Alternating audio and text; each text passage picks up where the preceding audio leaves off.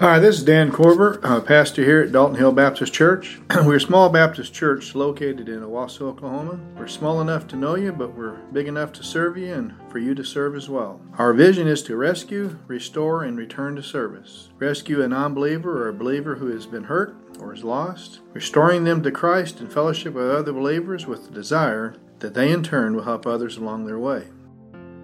We've been going through, if you remember, we talked about Christ likeness. And we were on our series, and if you remember, we had a prerequisite starting off, which in order to, Christ is conforming us to the image of His Son, but He's conforming those who are believers. So the first thing obviously is come to know Christ, ask Him into your heart, and then you have a partnership with the Holy Spirit. You also have circumstances that God uses. You also have choices that we make, and then you also have, you think about it, just what diet we're on and what kind of discipline we have. Then remember we talked about the first one, the intimacy with Christ. That is drawing near or closer to Him. Is that really our desire, which should be? And if you remember the desire, and I'll just give you the kind of remember out of the Amplified, this is our key verse. I'll read it to you again. This is Philippians 3 and verse 10. For my determined purpose is that I may know Him, that I may progressively become more deeply and intimately acquainted with Him, perceiving, recognizing, and understanding more strongly and more clearly, that I may in the same way come to know the power outflowing from His resurrection, that I may also share in His sufferings, as to continually being transformed into the likeness of His death. How much so really is that really our desire? And it's a continual process, and that's what we're wanting to look at. And we've been looking at it, so that's our desire. But we have to remember we can also easily be led astray. If you remember, we don't know what He wants. We can depart when we have it. We can be deceived. We don't allow. We can drift. A lot of different things can happen. If you remember, a couple weeks ago we did the simplicity. I mean by simplicity, getting rid of all the clutter. A lot of things that we don't need in our life, we need to get rid of. And one of the keys that Satan will use is to bring all these things into our life that really can weigh us down. We need to get rid of it. And remember, we said some of them was that we looked at was saying yes to too many things. How do you have trouble saying no? And so you say yes to so many things that you then don't have time. You don't plan to relax. You don't enjoy accomplishment. It's always one more task, another. Debt can cause you not to be able to spend time with the Lord because you're so far behind. Your work. Or your electronic gadgets. Keep having to get more and more of them, and they're constantly creating. It's supposed to make you free time, and instead of so often it's doing the opposite. We also can easily be lured away, and it's a fishing term to be, baiting something. And obviously Grady and others like to fish. There'll be certain types of things that'll attract one fish but won't attract another. And so you have the same thing in our life. There's certain things that will attract us but won't. So what is it that Satan uses to lure us away that we have to really be careful of? If you remember last week, we looked a little bit at solitude and silence. Solitude is, we saw in Scripture, just getting away just between you and the Lord. But we saw that with Jesus, that He had service. He then would have solitude to get away, and then He'd go back to service. He did the same thing with the disciples. He sent them out on service. Remember, He then said, come away and rest a while. And then they go back out on service. And why is it we think we're better than either one of those two?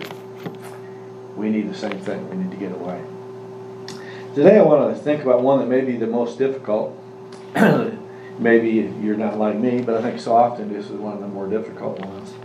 And if you remember, as we talked about from our illustration, when Tom Landry was asked the question how he could get a team of individuals to become and win championships, his statement was, my job is to get men to do what they don't want to do in order to achieve what they've always wanted to achieve. Well, okay, let's just use that comparison. And so basically, what is he asking them to do? He's asking them to surrender. And that's probably one of the hardest things for a Christian to do, is to surrender. Surrender your grip. How many of you like to have grip on everything? And I think we need to recognize we have to surrender our grip. And I'll tell you, just ponder, first of all, the comparison between the gridiron and Christ-likeness. do we both know the destiny? Christ wants us to become Christ-like. On a football game, on the gridiron, your purpose is to what? Win a championship. So you both know where you're wanting to go. The trouble is, on the gridiron, it's made up of three things: offense, defense, and special team. Offense has to score points, defense has to keep the others from scoring, and special team is trying to get field position. So everybody kind of knows their role. But when it comes to Christ's likeness, what does it tell you in Isaiah 55? My ways, not your ways. My thoughts, not your thoughts. So do we know He's going to get us to Christ's likeness, but does He know how He's going to do it? No. So that's why in Proverbs 3, trust in the Lord with what? All your heart. In all your ways, what? And He'll direct your path. And that's the difficulty. So when it comes to the pondering, we know what we're doing in a football game but when it comes to Christ's likeness, we know where He wants us to go, but we don't know how He wants to get us there. And does He always get each person there the same way? And so what happens is, even in our own life, when we're explaining or talking to somebody else, we can tell us how He's doing it in our life, but their life may be a little bit different in the path He takes them on. So think about it. Why do you find it so hard to surrender? Why do you find it so hard to surrender? Let's look at the pattern of what we have. Look over in Philippians chapter 2 for a moment. It's a very well-known passage. It's often called the kenosis passage, which means that's the Greek word for to empty yourself. But in Philippians chapter 2, we're going to kind of skip a couple of verses and first go to the desire. We have a pattern. Remember, we were pondering the difference between the gridiron and our personal walk with Christ to Christ likeness. But notice the pattern in verse 5 when you look at it. You think about this. What's it tell you? I guess it would help if I got on the right page. Chapter 2 and verse 5. Have this attitude in yourself, which was also in Christ Jesus. So our desire is we need to have the same attitude Christ had. How simple is that? Okay, now go back just a couple of verses. So that's the desire. I need to have the same attitude that Christ had. Notice the demands. These are actual commands in verse 3 and in verse 4. You got 4 of them.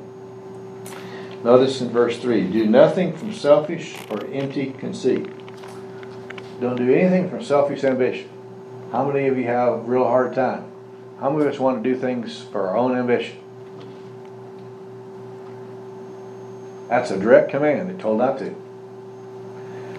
Notice the second one. Notice in verse 3, it says, with humility of mind, let each one regard one another as more important than himself. How many of you like to put somebody else above you? Mothers are real good at it. The little ones are crying, and all the rest of this, and they're getting up in the middle of the night, they're doing all these things. But we're told to do that with one another. All of us. Did Christ think of us more than Himself? So think about it. Nothing from selfish ambition. Consider everybody more important than yourself. Notice the third command then. Don't merely look out for your own personal interests. Does it mean you shouldn't look out for your interests? Obviously we need to eat, we need to do the different things, take care of ourselves. But then don't only do that. But how many people that we work with, or anyone, Christian, non-Christian, only look out for their own interests? It's amazing how many times I've talked with people who are in business, especially when I was doing the yard service, and they were Christians, and they were doing things that weren't ethical, and their answer would be, well, church you do this, but business is business. And you're acting this way. No. It should be the same 7 days a week. But notice the fourth one then is, but also look at the interests of others. Is their interest going to be different than mine? And I think it's important. That's also why we're told to train up a child in the way he should go. Each one has a different bent and different abilities. My kids all like literature and other things. And Gene will tell you my literature ability is 0 to none. I mean, but they're very good at it and they understand all this stuff, but they take more after her on that aspect. But if you're wanting to work with them, you have to then steer them in the right direction. I originally thought Will would take over the business lawn service. That's not his bent. You can't force somebody into something that's not what they're... Okay, so when you look at it, when we want to be like Christ, we have to then surrender our interest for what's best for them. And not what we want them to do, but what's best for them. And to stop and you think about it, notice the display now. I want you to think, we talk about this often, but notice the display then. So we have the desire to be like Christ. The demands: do nothing from selfish ambition. Consider others more important. Don't look at your own interest, look at the other's interest. But then notice the display in verse 6. Who, although he existed, this is talking about Christ, in the form of God, did not regard equality with God a thing to be grasped. Did Jesus ever stop being 100% God? No. He's 100% God, 100% man, but notice, he emptied himself, taking on the form of a bondservant, being in the likeness of men, being found in appearance as a man, he humbled himself by becoming obedient to the point of death, even the death on the cross. So notice then, he was 100% God, and when he wanted to, he could walk on water. But notice, he only did it when God the Father said to do it. He surrendered his will to the will of the Father. And we're told to do the same thing. He had the ability, but he surrendered it. Take this cup from me, but not my will, but thine be done. Could he have called 10,000 angels and done different things? He could have done a lot of different things. But he humbled himself. Notice it said that we are supposed to be like Christ, and that's what Christ is trying to make us. But are we doing our part to get there? So every time we're looking at it, our comparison needs to be comparing ourselves to who? To Christ. And how do we compare ourselves to each other? Glenn was doing better than Dan. Okay, he must be doing well. Okay. But, we do that a lot. We compare ourselves. We need to be constantly comparing ourselves. Did he give up a home? Did he think of other people? According to Isaiah 55, he said he did not have any form or majesty for men to be attracted. So in other words, when he came, he intentionally chose not to be physical appearance to people to be attracted to him physically. If you and I had a choice to come back, what would we have done? How many of us would have chose to have the body of this whoever you want, this great looks of some movie star and all? He chose to do it to where nobody would follow him for his physique or for his physical appearance. He wanted you to follow because of his words. And he gave all these different things up. He healed people. He did all these things. Constant demands on his life. But he always had time for the Lord too. He spend time with him in prayer, fellowship, and so on. So you stop and think about it. Then you go down, notice in verse 9 to 11 then. After the death and resurrection, notice, therefore also God highly exalted him, bestowed on him the name which is above every name, that the name of Jesus every knee shall bow, of those on heaven and earth and under the earth. Every tongue shall confess that Jesus is Lord, to the glory of God the Father. So you have the display, but then also the destiny is reward. If we will become Christ-like and follow in his examples, we will likewise be rewarded, but we'll be rewarded in eternity. So the question, you can really stop and think about it. Am I willing to follow Christ and totally surrender? How many of us are willing to surrender a job? Okay, I'm willing to do whatever job God wants. Or how many are saying, I'll only do certain jobs? I think it's important, and that's a question, because a lot of times, and I've talked with a number of ladies who are, and you're talking to them, they've been home with their kids, and they think it's demeanor. They go, all I am is a housewife. All I am is a mother. Hey, I'd say that's a pretty good calling. And why so many of them do go to work. Not that there's anything wrong with working out of the home, but how many of them do it for their own self-esteem? Instead of asking if that's what the Lord wants. But what about not only what about home? How many of us are willing to go anywhere the Lord has us go? I was reading or listening to Darlene Rose. We may do it on Wednesday night if you've heard her testimony. But 43 years going to New Guinea, and the first time they come over the mountains, they're having to wear all these things. And when they get there, their legs and everything else are covered with leeches. Now, how of you are willingly going to go to a place when you're covered in leeches, and every day you got to burn them off or put stuff on you to get rid of them? Oh, the Lord is leading you to do it. All right, Lord, hey, come sign me up, right? No, Lord, that's not my home, huh? Not my job, not my home. What about the resources? We have resources. God given us resources. How many of us think it's all mine? Are they His resources and we're simply the manager of them? And we stop and think about it. We move up in our status of resources, but what's the purpose of us moving up? Is it just for my own personal benefit? How many of us ever stop and think about my aptitude? Who gave you the ability? Psalms 139, who's the one that designed you? Who has your days numbered?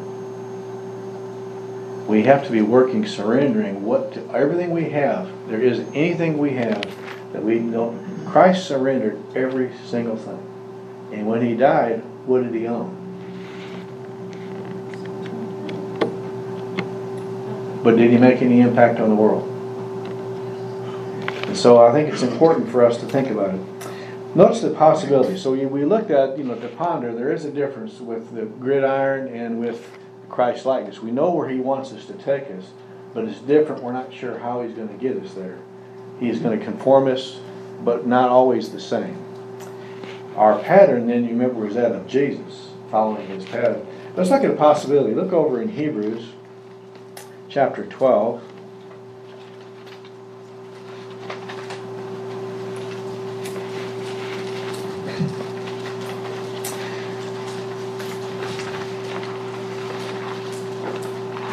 Notice what it says in Hebrews 12, verse 1. Therefore, since we have so great a cloud of witnesses surrounding us, the possibility, did they make it? He's looking in Hebrews 11. Did they walk by faith? Did they surrender to God? And I want you to remember, you think about it, the possibility, it can be done to follow Christ. We have relatives in Hebrews 11 that show us it can be done. But also, I think as you go back to chapter 11 and verse 6, and they'll tell you how they did it. Hebrews 11 and verse 6, without faith it is impossible to please Him. So if we're going to walk trying to become Christ-like, He's going to take us on a path of what? Faith. You have to first come to Him. Second, you must believe that He's there. How many times you go in prayer but you don't think God listens? He's not there. And notice the third thing, He's a rewarder of those who seek Him. How many of us will come to Him? How many of us believe He's listening? How many of us believe He's going to reward us? And we walk by faith. But you'll notice everyone in this Hebrews 11 passage had a different walk of faith. Some did the work of faith. How would you like to build an ark? It takes you 120 years for rain that you've never had. How much ridicule do you think you got? And you preached for 120 years, and how many people do you have to show for it? Just your immediate family. How many of you want to do a sacrifice of faith? Isn't that what Abel did? How many want to do the wait of faith? When God tells Abraham you're going to have a son, and you wait, and you wait, and you wait, and you wait, and you wait. Each one had a walk of faith, but every one of them was different. How would you like to be Joseph? God meant it for evil, or you meant it for evil, but God meant it for good. How many of us could have said that after people sold you into slavery and all those different things you went through? Or what about Daniel? How would you like to be Daniel? Going as a youth, and going there and then basically serving the very king that destroyed your nation and being a leader to him. If you stop and think, all of them had walks of faith. All of it was different. And I want you to, if I hadn't really noticed that before, but I noticed it this past week, it was pointed out to me, go back to chapter 12 for a moment. So notice we remember our relatives. It is a possibility. And in fact, on that part, in Colossians 2 and verse 6, what does it tell you? It says, as you have come to him, so walk you in him. You came to Jesus by what? Faith. Now we have to walk by faith. How many of you come to Jesus by faith? I believe he died on the cross for our sins. He's taken away faith. And then how many of us want to walk by sight afterward? And we have to walk by faith today, just like we did with salvation. But notice the path. How do we get there? They did it. They tell you how to do it. Notice in verse 1, let us also lay aside every encumbrance. We have to remove the weights. It's an interesting word. It's a word for mass. And it says weights plural. But each one of us has a different weight we have to take off. In fact, in the early days, do you know how the athletes would take advantage of this? The athletes ran without clothes on because they didn't want anything extra weight. Now, how many of you like to get out there and run in a total nude for everybody to watch you? But hey, you had nothing extra to weigh you down. But that's how they would take it. But notice it says every encumbrance. But notice it's also personal. What's weighing you down may not be weighing somebody else down.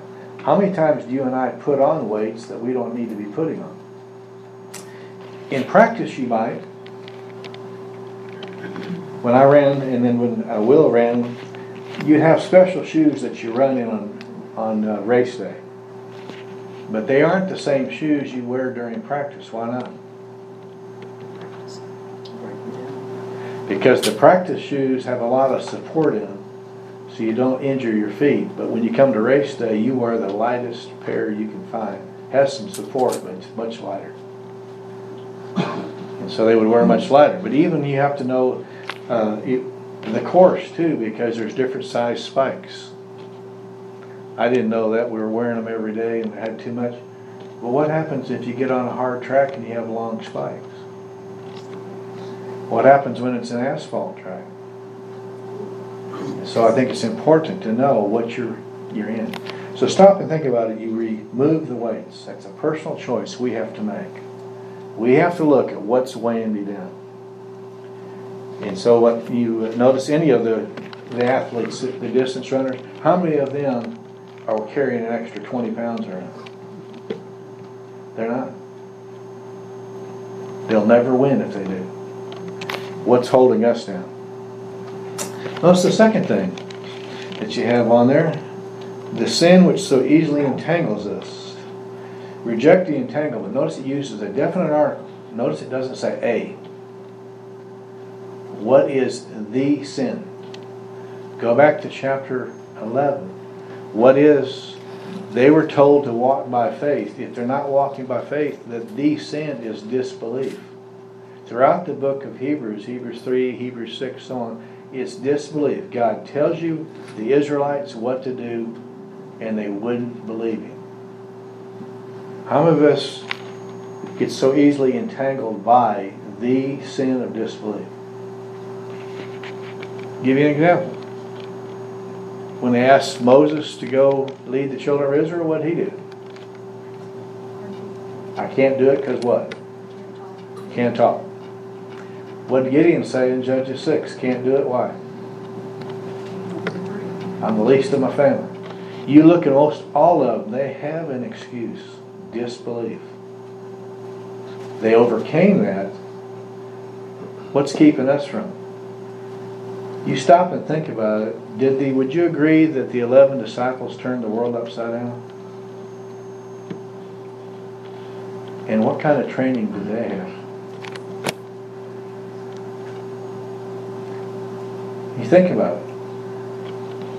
Isn't it, even when you get to Acts 4, how do these uneducated, untrained people do all this? Their confidence, their power. Of course, they have the confidence and the power from the Holy Spirit, the training that Jesus gave them. But isn't the same training that Jesus gave them in our Bible too? Isn't the same power that they have, we have? So I think it's important to recognize they rejected the entanglement of disbelief. Look at the third one. Let us run with endurance the race that's set before us.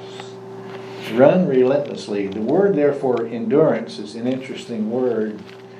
It's ubomento, which it's also ustello, which is in the previous chapter. One is your choice is to shrink away or to be unwavered. And upomeno is endurance. You're unwavered. No matter what's coming ahead of you, you're unwavered. You're going on.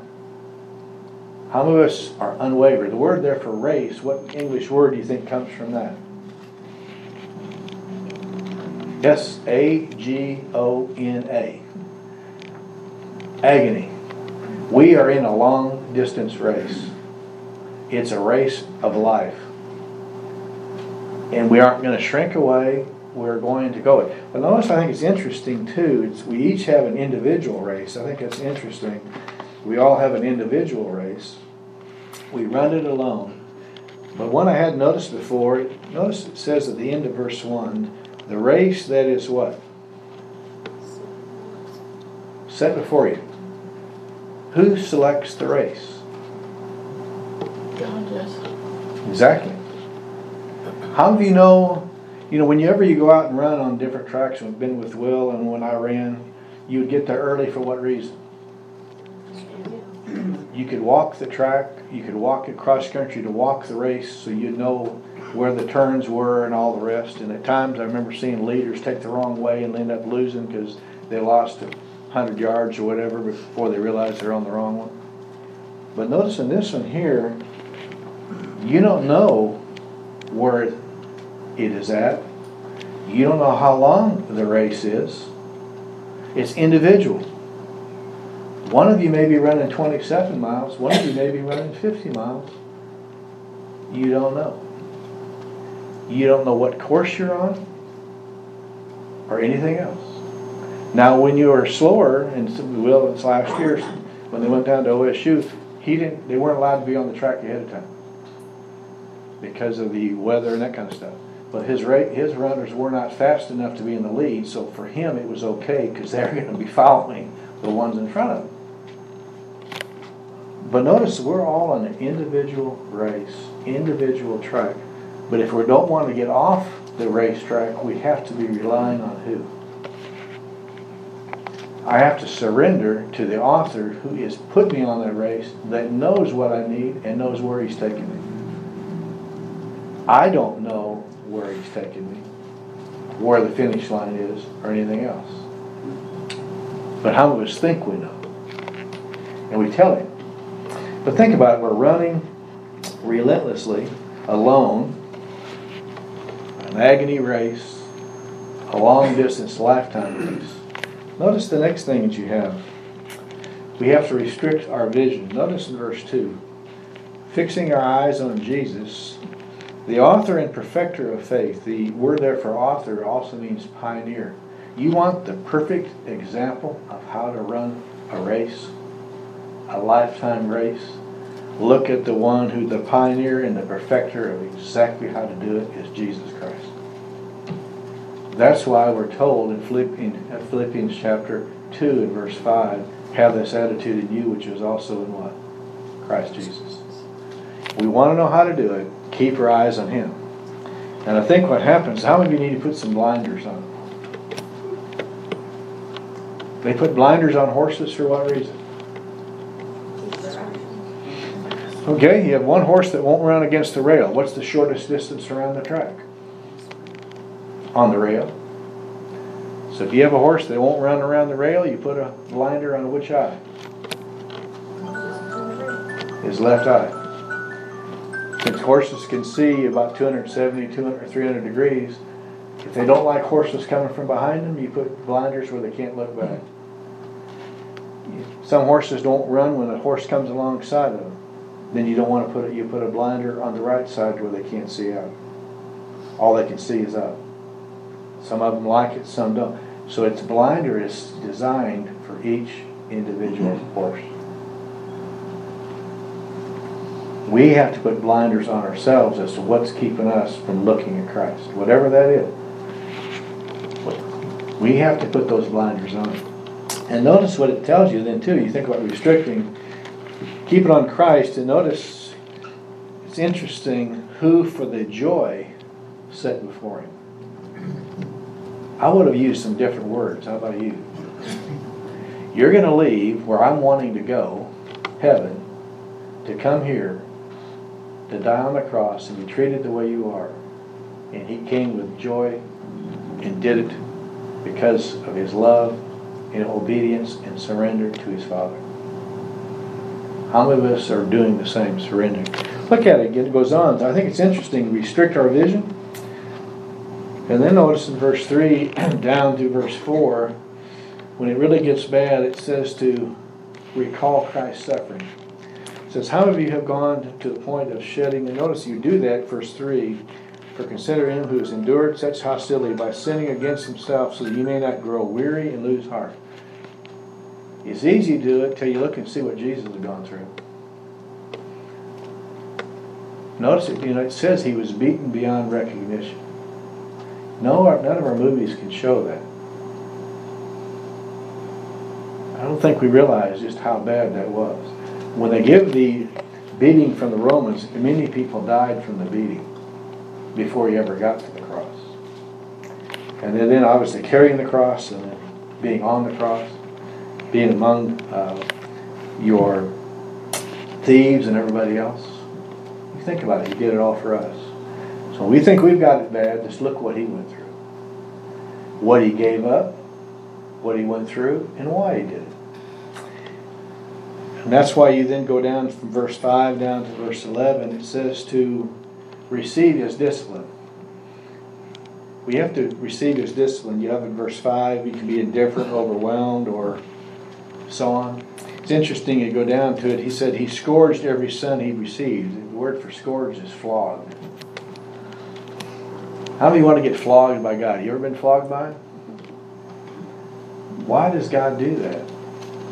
He's trying to make us Christ-like. You'll notice the answer is in verse 11. Afterwards, it yields the peaceful fruit of righteousness.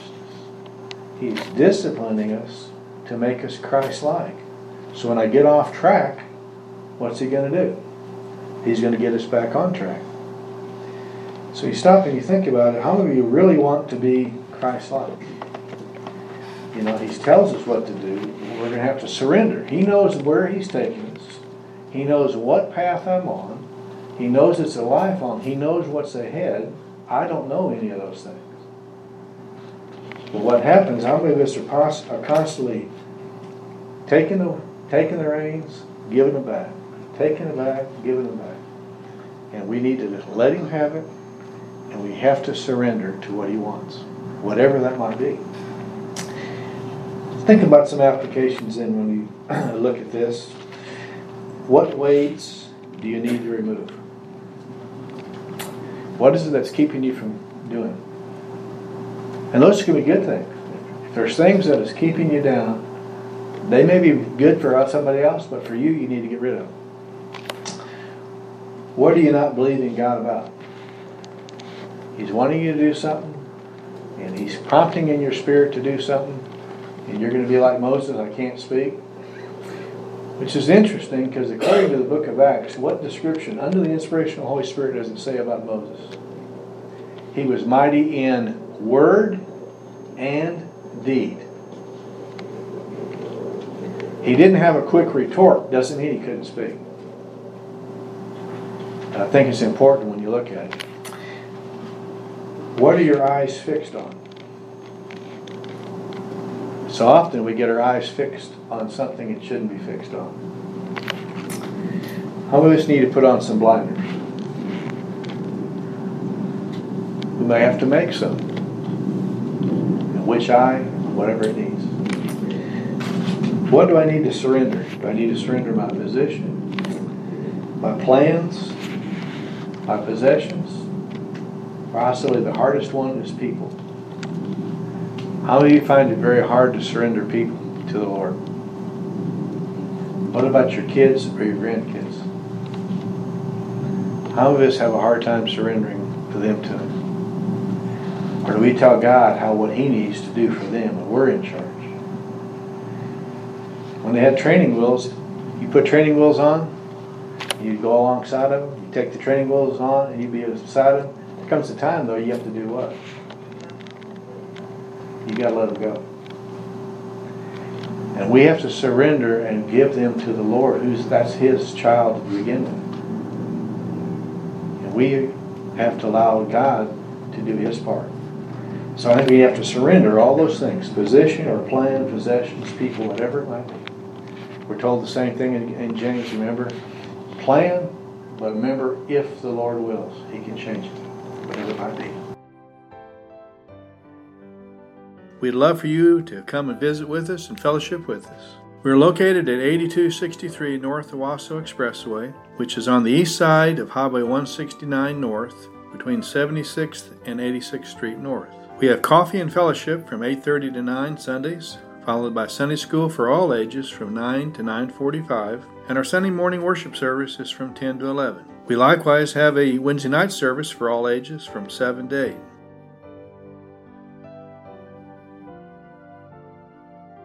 Now may the Lord of peace Himself give you peace at all times, and in every way the Lord be with you all the time.